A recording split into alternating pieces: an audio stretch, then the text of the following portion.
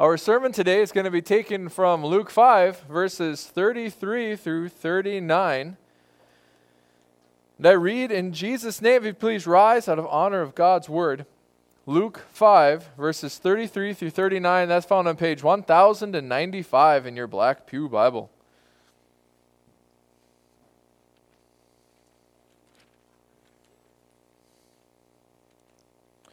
And I read, in Jesus' name. And they said to him, the disciples of John fast often and offer prayers, and so do the disciples of the Pharisees. But yours eat and drink. And Jesus said to them, can you make wedding guests fast while the bridegroom is with them?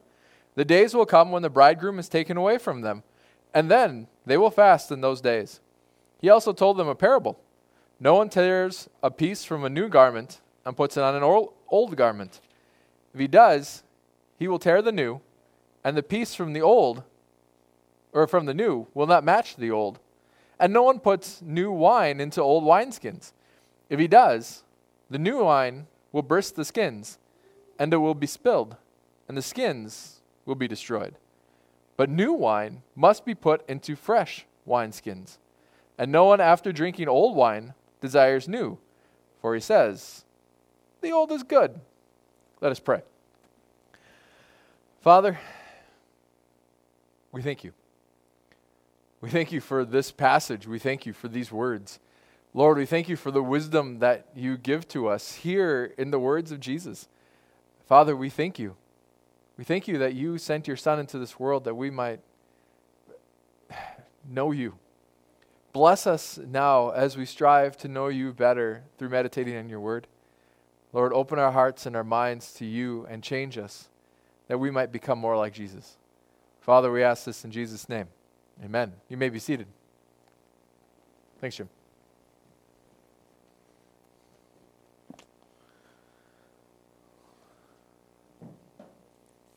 All right, so I entitled today's sermon, Legalism.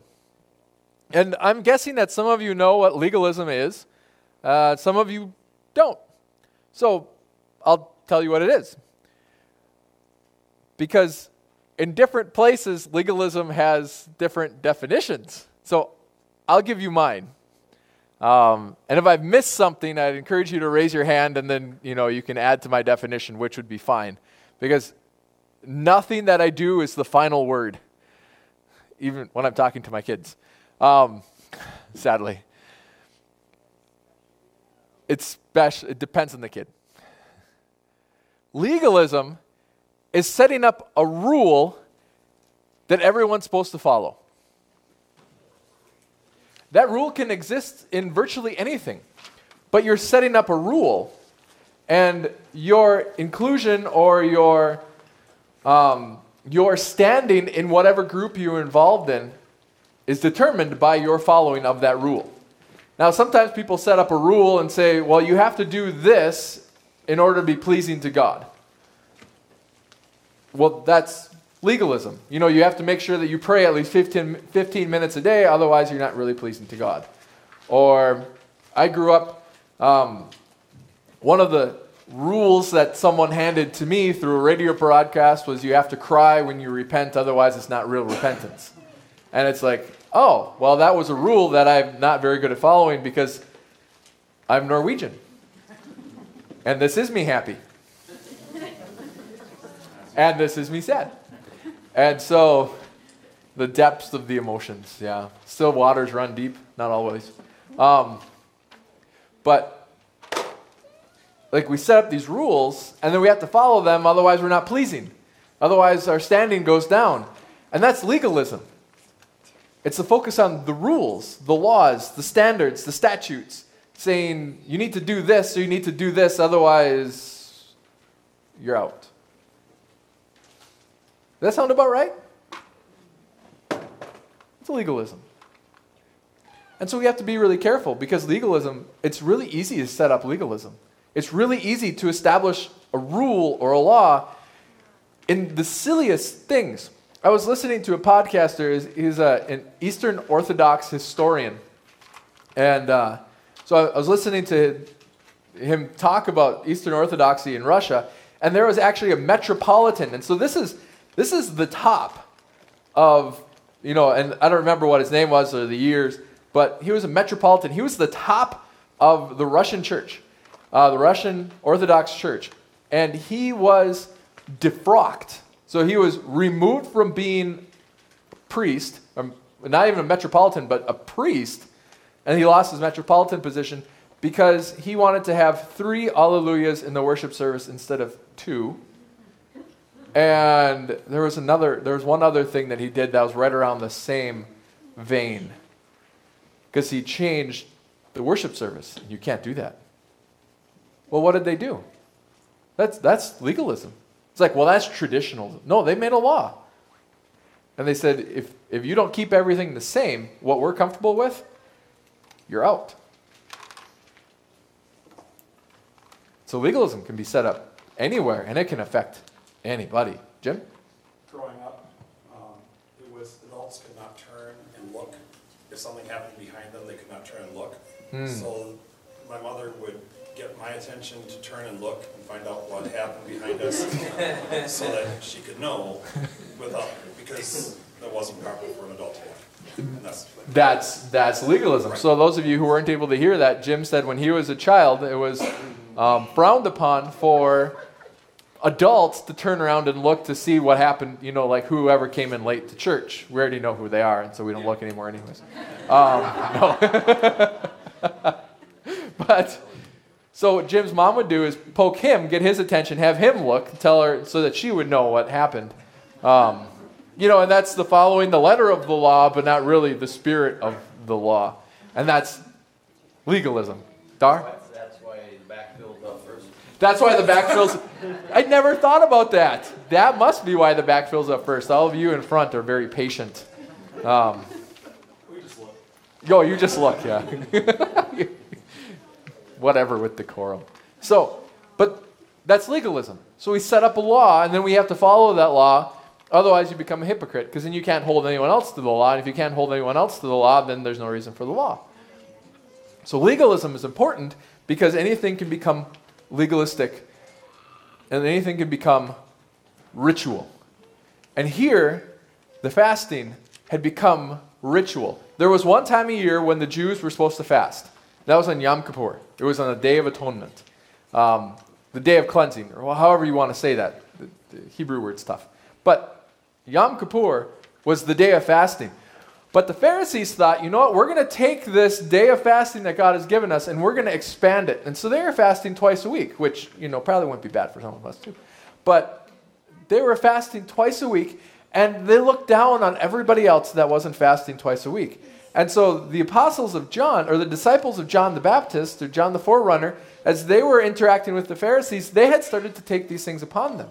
And they had started to do this time of fasting. And they were following the rituals, not really understanding what they were for. And so, why do you fast? Well, because we're told to fast. Was that the purpose of fasting? To finally get people to do what they're told? No, that's not the purpose of fasting. The purpose of fasting isn't to get people to finally obey, to get them to submit to a higher authority. That's not why God's doing this. God's not some megalomaniac in heaven saying, I wonder what I can get them to do now. The purpose of fasting was to draw near to God. It was to purify, to center their minds. Instead of focusing on all of the things of this world, they were supposed to be focusing their minds on God. And it was supposed to be that one day a year that God says, you know what? This day, you guys, you got to focus on me. You got to think about me. You got to put aside all of the other distractions, even to the point of food. Put those things aside. Focus on me. See what I am doing for you. See who I am. See the blessings that I'm bringing upon this nation and upon this land, that I'm coming to visit you and redeem you. And that's what fasting was supposed to be about. It was a time of drawing near rather than being distracted. It wasn't even about giving up food. That's not the point of fasting. The point of fasting isn't to lose weight. The point of fasting isn't these secondary things. It's to draw near to Christ. That's the point of fasting. And so we limit all these other things. We exclude them so that we can draw near to Christ. These people, they'd made a ritual out of it. And so they were trying to figure out why in the world, why are Jesus' disciples fasting but John's are? What's going on here? Well, Jesus is saying they don't have any reason to fast right now. You know, the fasting had become artificial. It had just been something that we do because it was also a statement of mourning. And so they were trying to humble themselves before God, but there wasn't anything going on.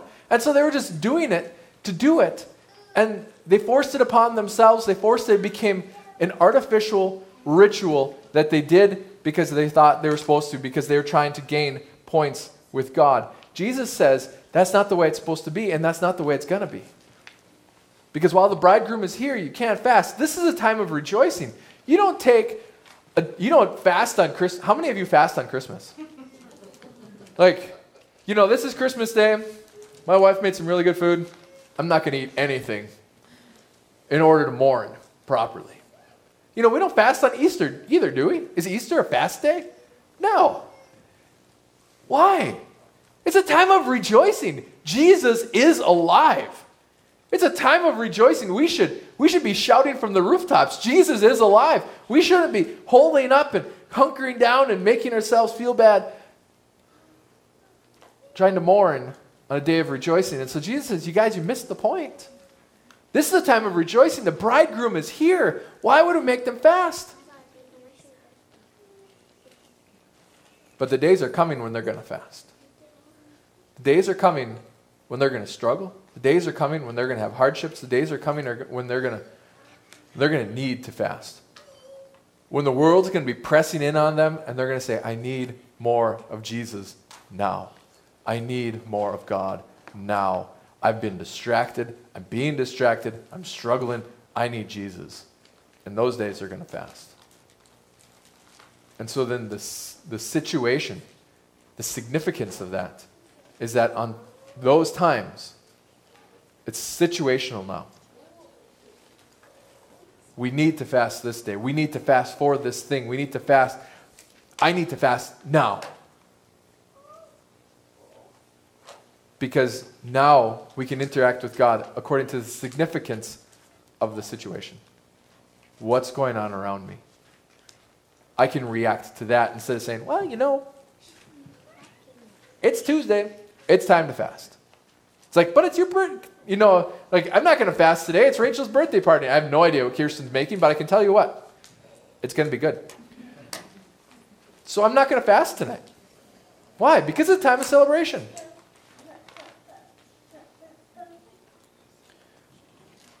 And so when we think about fasting, when we think about creating rituals, we have to be really careful that our rituals don't become so hard, so they don't become so rigid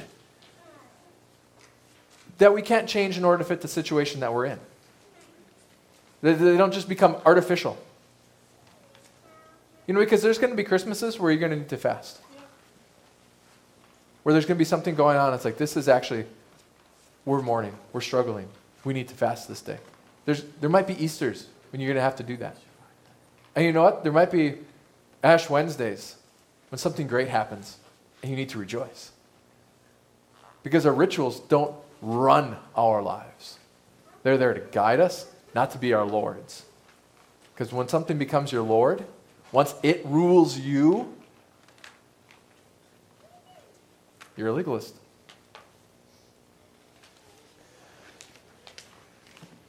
Because what happens when you put freedom into a brittle ritual? Things break. You get tearing. So Jesus gives them this parable. Nope, that's the wrong one. No one tears a piece from a new garment and puts it on an old garment. If he does, he will tear the new, and the piece from the old will not match the new. And so what's going on here? How many of you have some really old, comfortable clothes? You just like them. You don't want to throw them away. But they're not necessarily church appropriate. they're not that level of clothes. You know, like, this isn't stuff that I'm going to wear in polite company. I'll wear it at home, though. So you don't take your nice church clothes or whatever. You don't take the clothes that you're going to wear out on a date. You don't take those, cut those up in order to patch up the old clothes. Because that's what Jesus is saying. The point, you know, this old stuff, we don't take these new teachings, we don't take this freedom and try to just stick it into this rigid system that you had. Because the problem is then you're getting things backwards. This that Jesus is giving, this concept of the gospel, that we're forgiven by faith in Jesus. That's freedom. That Jesus paid our penalty, that Jesus cleanses us from our sin, that Jesus changes our hearts, that Jesus changes us. That's the gospel. We don't take that and say, you know what, in order to know the gospel better, I've got to start, not cutting my side locks. And I tell you what, if I didn't cut my side locks, they'd be out to here. I am thankful I don't have to do that. But, we don't take those traditions. The clothes that I'm wearing right now, they're mixed cotton and nylon. I think they're nylon. Do you know why? So I don't have to iron them. I have mixed clothing. You're not allowed to do that if you're Jewish. You can't have mixed clothing. They must have to iron all the time. It would be terrible. I'm not good at that. I'm willing to... We don't take the gospel and then try to stick it into these old laws because it doesn't fit. It doesn't match. It doesn't make sense. We don't understand that. Can we learn from those old laws? Can we learn from that old garment? Can we still use it? Yeah. But it's not the point. The gospel, that's the point. Because if we take this gospel and we try to stick it into Judaism, Judaism breaks. Try to stick into those old rituals, those laws, that legalism, it breaks. And this happens in churches and this happens in lives. We try to take the gospel and then stick it into this rigid system that we have. And you know what ends up getting rejected? The gospel. And that's terrifying. Because now we've got these traditions, we've got these rituals, we like these traditions, we like these rituals. Well, but where's Jesus fit into that? And that can happen. Rituals can become so ritualistic that we lose Jesus. And that's legalism. But at the same time, we've got the wine and the wineskins. So what's Jesus saying here? Well, we've got this thing that works. It functions. So what we're going to do is we're going to add the gospel to that. We're going to bring Jesus into this. We're going to bring Jesus into the new wineskin, or into the old wineskins. The problem with the wineskins is they'd become brittle. They were still usable, but they weren't usable as wineskins again. Because when you put grape juice into a wineskin, it creates wine. And then it creates vinegar, but we'll get into that later. But it creates wine, and then when fermentation happens, it creates carbon dioxide and alcohol, and so then the carbon dioxide is forcing out these wineskins, and they become brittle after a while. They can only stretch so much. But that's great because the new wineskins hold the new wine, and so everything becomes saved. But the old wineskins, they would break. And so the purpose of the new isn't to fix the old, and the purpose of the old isn't to maintain the new. Joe, are we, with the wineskin, is it like a skin from an animal or something like that? Okay, yep. So a wineskin, thank you, Kevin. What is a wineskin? A wineskin is the skin of usually a young goat that wouldn't be cut. And so when they were skinning this goat, they would put a lot of work into making sure there weren't any slices in it so that they could tie up the legs and, they could tie up all the extremities, and then they would put the wine in, they'd cork it, seal it.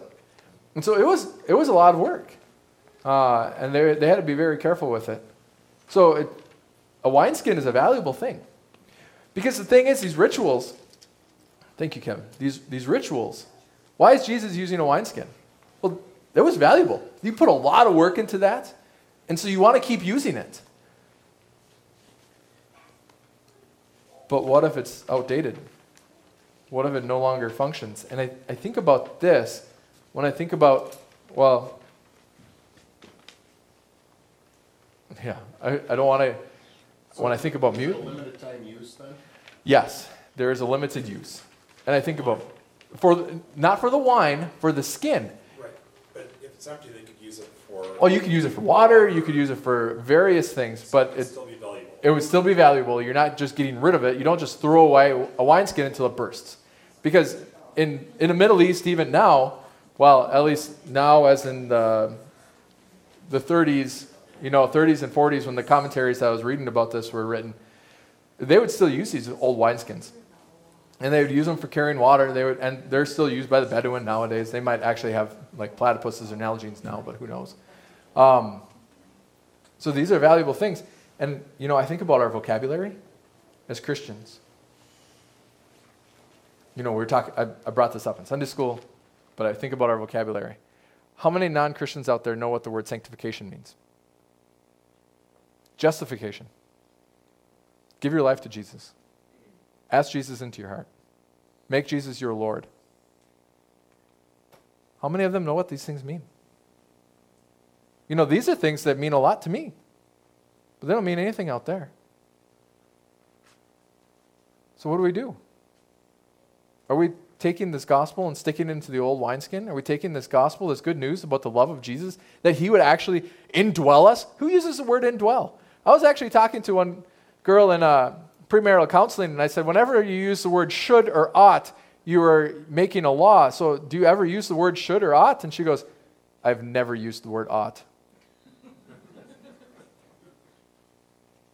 What are they teaching kids nowadays? Don't know how to use the word ought. They ought to. No. Our vocabulary. What are we saying? Are we speaking a foreign language? Edgar comes in here and starts speaking Spanish. And it's like, that's what I grew up with, brothers. We would be lost. So when I go out there and I start speaking church, they're lost. What am I doing? Am I taking that which God has put in my heart for them and then trying to make that old wineskin work out there? We got to think about that. Our vocabulary is really important. We've got to build these bridges because we live in a world that's lost. And when we tell them they're lost, they say, I know where I'm at. What are you talking about? We live in a world that doesn't know any truth about God. They don't know the truth about God. They've got a couple things they hope, but they don't know it. So they don't know what it means to be lost. They don't know what it means to be saved. They don't know what it means to be found. They don't know why Jesus died for them. They don't know why this stuff matters. They don't know what it means to be sanctified. They don't know what it means to be justified. Totally different vocabulary. So are we taking the new wine that God's putting in our lives right now and trying to stick it into those old wineskins? Vocabulary. And I also think we need to be very careful when it comes to music in the church. And I say that with fear and trembling because sometimes people have said that. And so what do? Well, you get rid of all the hymnals. You throw those away. Like, no, that's not what it means. It means you take care. We bring this stuff. We teach this stuff. We use this because there's some things that are constantly being renewed. And so we take care. We don't just play all the old stuff. Why? Well, that's the stuff that worked when I was a kid. I was actually talking to someone, a friend of the Pentecostal movement, and he said, when he was going to one congregation, and he said, they've got to do it the way we did it. And there's an older fellow. You got to do it the way that we did it when we were kids back in the 30s. You got to come up to the altar, and you got to kneel, and you got to pray, and you got to weep before God, and you got to do that until you start speaking in tongues. It's like, oh, that's kind of a ritual. It's become a thing of legalism. It's unfortunate. We've got to be careful with those things. And that's speaking about the church. Well, what about our lives out there? Do our lives in this world become so ritualistic that we don't have any room for the gospel? Like, I got work to do, I got this to do, I got this to do, I got this to do. How am I spending my money? How am I spending my time? How am I interacting with the people around me? This person I talk about the weather with, this person I talk about the grain prices with, this person I talk about the twins with. or the Vikings, if they're people that like to be depressed.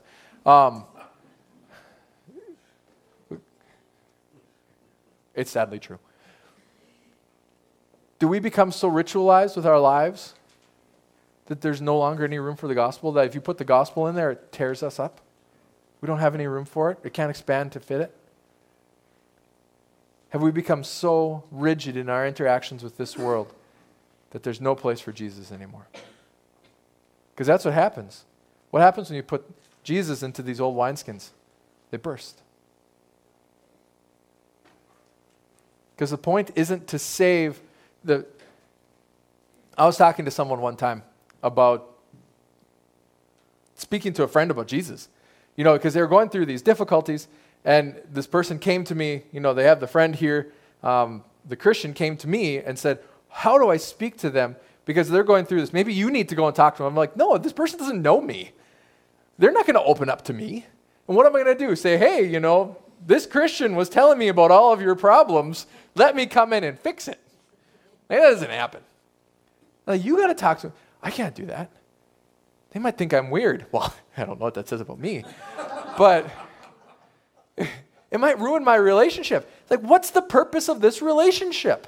Isn't it to bring these people to Jesus? Is the purpose of your relationships with non-Christians? I hope it's to bring people to Jesus, or at least to bring Jesus to these people. Because we live in a world that needs Jesus. Why was this person's life, why was it falling apart? Because none of the things that they were doing were lining up with Christ. Jesus wasn't Lord over their lives. They were listening to Oprah or whatever self-help guru is now famous on whatever media people listen to. So what's the purpose of that relationship? They wanted to maintain the relationship instead of put Jesus into it, because they were afraid that if they put Jesus into that relationship, it would die. But then that relationship becomes more important than the new wine. Does that make sense? This is what's going on. And so we have to be careful. We have to be careful that we know what's most important. It's not about the old garment. It's not about the old wineskin. It's about that which Jesus brings in. And believe it or not, it's not about new. Because how many of you ever heard a new Christian song and said, this is terrible? I have. Like, this isn't talking about Jesus at all. There's heresy in this thing. So it's not about the new. It's about Jesus. Can Jesus fit into this? If Jesus can't fit into this, then we get rid of this. This has become too old. It's become too rigid. I'm afraid for it. And this is a sermon that scares me, because it's like, okay, God, what are you doing? Because this is what Lindy was talking about too. Is my prayer life so rigid that I don't interact with Jesus anymore? Isn't that terrifying? Well, this is how mom and dad taught me how to pray. Now I lay me down to sleep. It can be more. That's great for kids. Let it grow. God's got more. Old wine. We get lazy. So what's this old wine? Now, I'm not going to ask you to raise your hands because I don't want anybody to feel uncomfortable. But those of you who listen to country music, yeah, I do. There was a song, I don't remember, I think it's from the 90s, A Little Dust on the Bottle. I don't remember who sings it. It's about strawberry wine? No, that's a different one. Little Dust on the Bottle, whatever. But what was the point of that? The point of that song, and I'm not remembering all of it right now, but the point of that song was something old is still good. Because, as supposedly as wine ages, it's supposed to get better. I guess I'm not an aficionado. But as it ages, it's supposed to get better. But that's when wine is in glass bottles with natural corks or whatever. I tried to do some research on this, and there's a lot of information out there, and I was getting kind of drowned, and so I just left it. But in this day and age, what happened? So they put wine in these wineskins. Okay, those wineskins aren't oxygen impermeable. And so you know how to make vinegar, right? You combine alcohol with acetic acid bacteria and oxygen. I've actually got some vinegar that I'm making up on my refrigerator right now. Because I thought, well, that sounds interesting. I'm going to try that. So I'm making vinegar right now. But that's how you do it. And so what happens when this wine, which is turned into alcohol, interacts with oxygen when there's acetic acid bacteria there? You got a big bottle of vinegar. Doesn't that sound fun? And so this isn't like well-aged wine. This is well-aged vinegar. It's soured. It goes bad. They put a lot of work into making sure that no oxygen gets into the wine when they're brewing wine. That's a lot of work. Because once wine interacts with oxygen, it can sour. And so Jesus isn't saying, you got this old thing that's good. He's saying, you got this old thing that's gone bad. It's become vinegar. It's no longer the sweet wine. It doesn't have any sugar in it. It's now all vinegar. It's gone bad.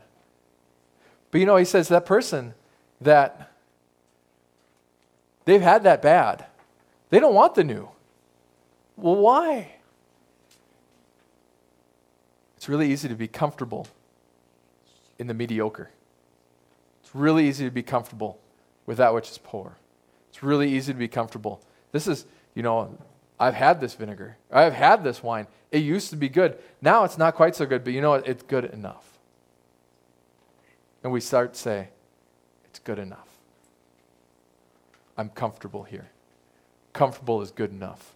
This is easy. I know how this works. Easy is good enough. There's no chaos. There's nothing. Nobody's doing anything wrong. We all know our place. We're comfortable here. Isn't that scary? Jesus is saying that's not good. That's not good. Because there's better out there. We need this constantly repentant relationship with Jesus Christ. Not repentant in the eyes of, I need to constantly be sorrowful and penitent towards Jesus. Because sometimes when we talk about repentance, that's what we talk about. And that's how the radio station when I was growing up, that's how that one preacher talked about repentance. It's like it's having penance, it's crying, it's weeping before the Lord. That's not the only way to think about repentance. Repentance is renewal. We wander away, we come back. We wander away and we come back. It's that constant coming back to Jesus. And that's where the new wine is. Because you know what? I can live on that old relationship with Jesus. When I was in college, in Pastor Gunderson's missions class, not paying attention. Not to say that any of you should do that. But, actually Pastor Gunderson pastored here, so all of you know about not paying attention. No. I'm joking. I love Pastor Gunderson, and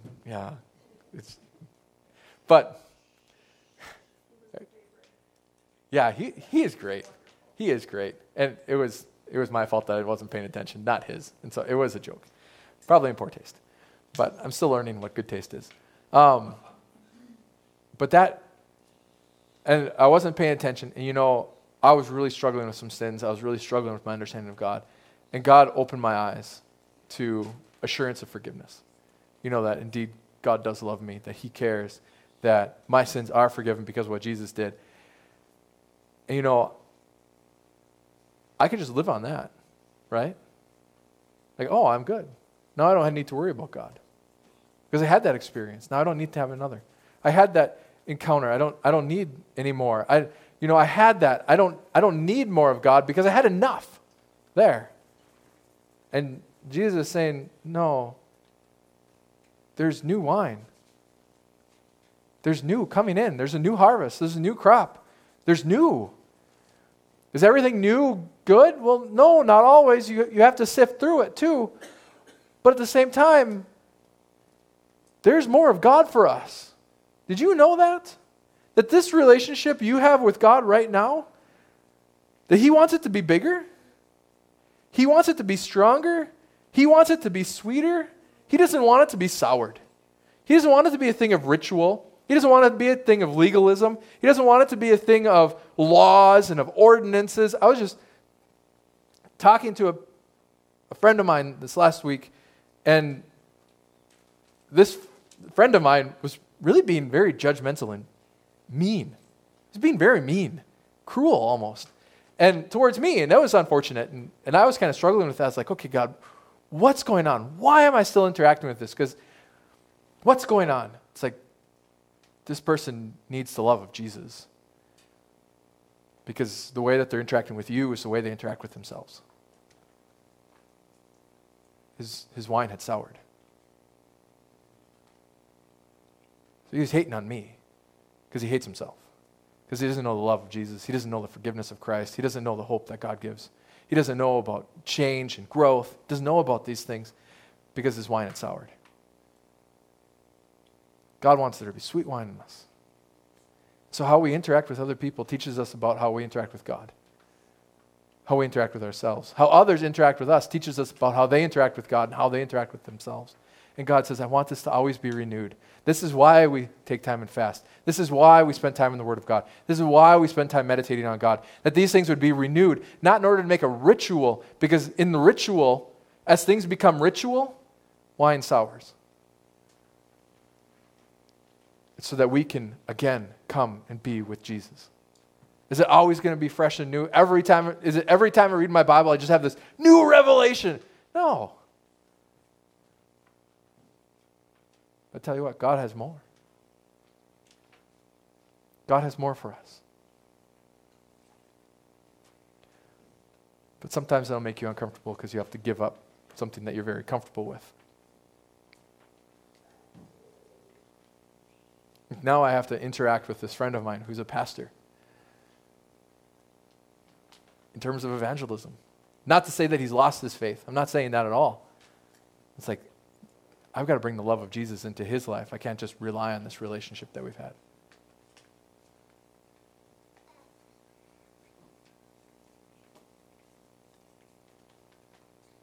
So friends, God's got more.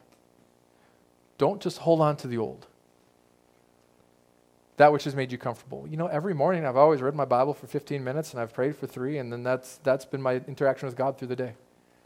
But don't allow that. Don't allow it to just become ritual. You need more of Jesus today? Spend more time with him. You got more going on? Pray as you go. You know, God didn't set down these rituals so that we could just follow the rituals and then we're good. You're like, well, I go to church Sunday morning. I'm fine. No, God's got more. Don't just hold on to the old because it's comfortable. God's got more. Any questions? You know, because that comes in my personal walk, it comes in my devotional time, it comes in my interaction with my wife. You know, it comes in my interaction with all of you. It comes in my interaction with my friends, all the relationships that I have. God's got more. Am I willing to seek Jesus in those relationships, in those people, in those situations, at those times? Or do I the old is good. Amen. Let's pray. Father, let us not be complacent. Let us not sacrifice you in order to keep our rituals. Lord, let us love you, no matter the changes that brings to our lives. Let's seek you. Let's have more of you. Let's pursue you more deeply, more passionately. Lord, that we might love you more. Father, if you got more, you've got more. Thank you for new wine. Blessed be your name, Father. In Jesus' name, amen.